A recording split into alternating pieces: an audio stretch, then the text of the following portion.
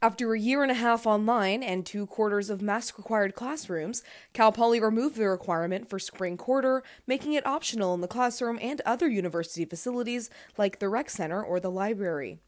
After a week without the requirement, some Cal Poly students are adapting, while some are deciding to keep them on. Construction Management Junior Gerardo Luna says he is choosing to keep his mask on this quarter. I feel like the pandemic's still going on. Like, if you look at other countries, the numbers are going back up, so it's kind of scary, and there's always variants. Luna says he feels pressured by his classmates to go maskless. I feel like everyone kind of looks at you like you're a weirdo for having the mask on, when it used to be like the other way around. He also says he thinks Cal Poly's reasoning was less based on health concerns and more on the preferences of students and faculty. I think them lifting the mask mandate was more to please the majority of the campus that is leaning towards anti-mask and whatnot.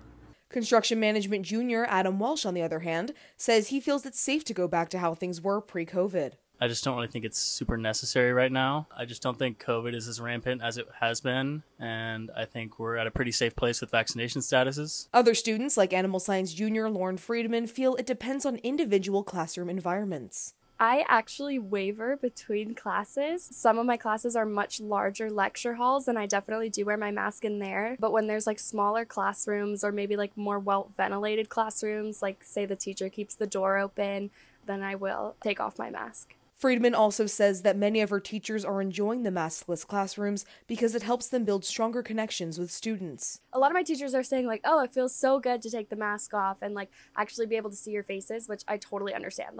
That is definitely easier to connect. It's easier to understand teachers too. For more information on Cal Poly's COVID precautions, you can visit coronavirus.calpoly.edu. For Mustang News on KCPR, I'm Alexa Kushner.